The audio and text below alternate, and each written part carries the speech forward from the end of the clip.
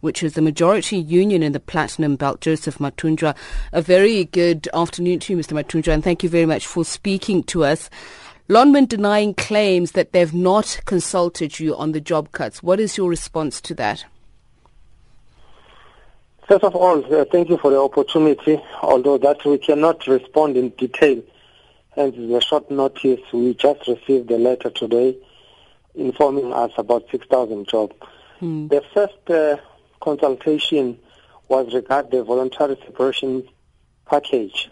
Hence, Lonmin was suggesting that 3,500 jobs has to be shared. Hence, then the VSP was opened. But this one of 6,000, it comes as a surprise to us.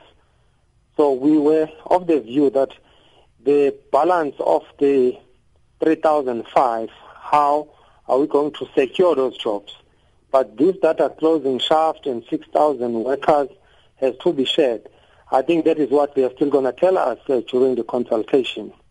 Okay, without then preempting your discussions, what are your views then of Lonmin saying, look, this is not a Lonmin-specific situation, the platinum industry itself is in trouble, our peers are experiencing the same challenge, so we've got no choice but to shed those 6,000 jobs? I think one need to ask Lonmin, what is their profit margin? As AMCO, we don't know what is their profit margin. They are just balancing their reason based on price, that the price has dropped. But what is their profit margin? At what mark do they say they are making money and they are losing money? Because if the price is $1,800 an ounce, they are still making money. When it's $1,004, they are making money. Now, when it drops to 1,000, it's when then they are making noise about it. So they need to tell us. That is one.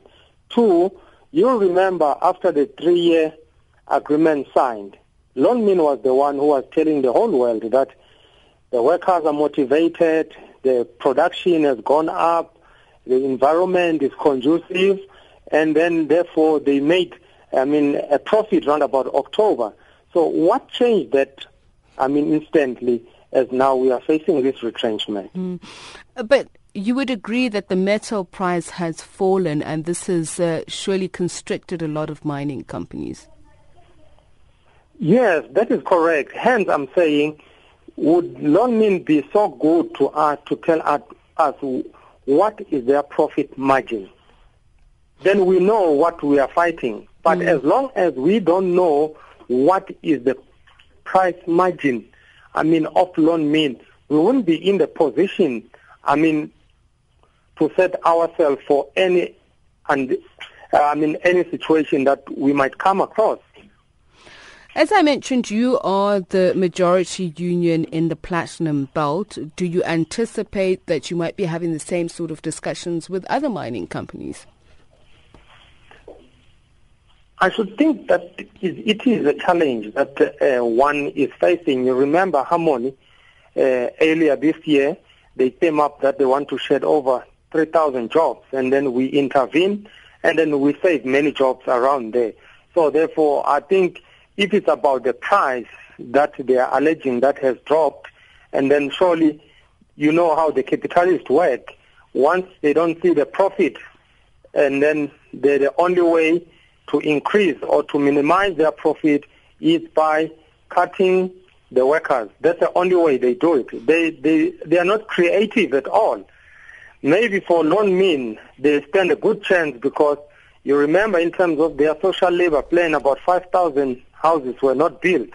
So maybe those workers, they should be paid by Lonmin and start those projects and build those houses while being employed by Lonmin. So I'm just shooting.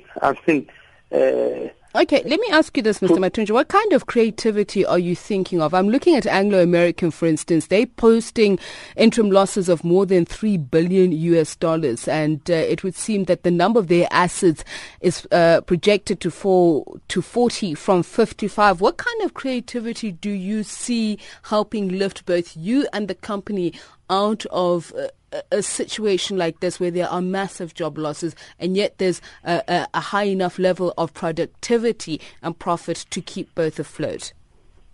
I think we don't have a ready-made creativity that is on shelf that we can just pull.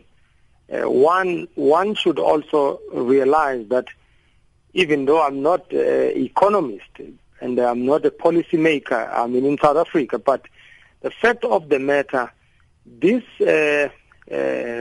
policies, these economic policies, it showed clearly that it doesn't address the imbalances of the past. So there must be a shift, there must be a reform one way or another. So it mustn't be expected that AMCO or the labor organizations will be the one that should transform at an A workplace. This is about the national interest. It's a national issue. Surely, if any jobs are lost, the government should be concerned about it. All right. Thank you so much for speaking to us. Joseph Matundra is the president of AMCU. What are your thoughts on this? If you'd like to comment, you're welcome to do so. 0891104209 when we open up the lines later on. But SMS us so long, 34701 at R2 per SMS. 24 minutes past 4. Rob Byrne, busy down the roads today. Traffic on SAFM. Yeah, it is really busy this afternoon. We've had load shedding since 12 o'clock lunchtime. Stage 1 ramping up to Stage 2 from 5 p.m, so it's just going to get busier. It's Friday afternoon. We're driving into the weekend. It's end of the week. It's pretty much chaos out there, particularly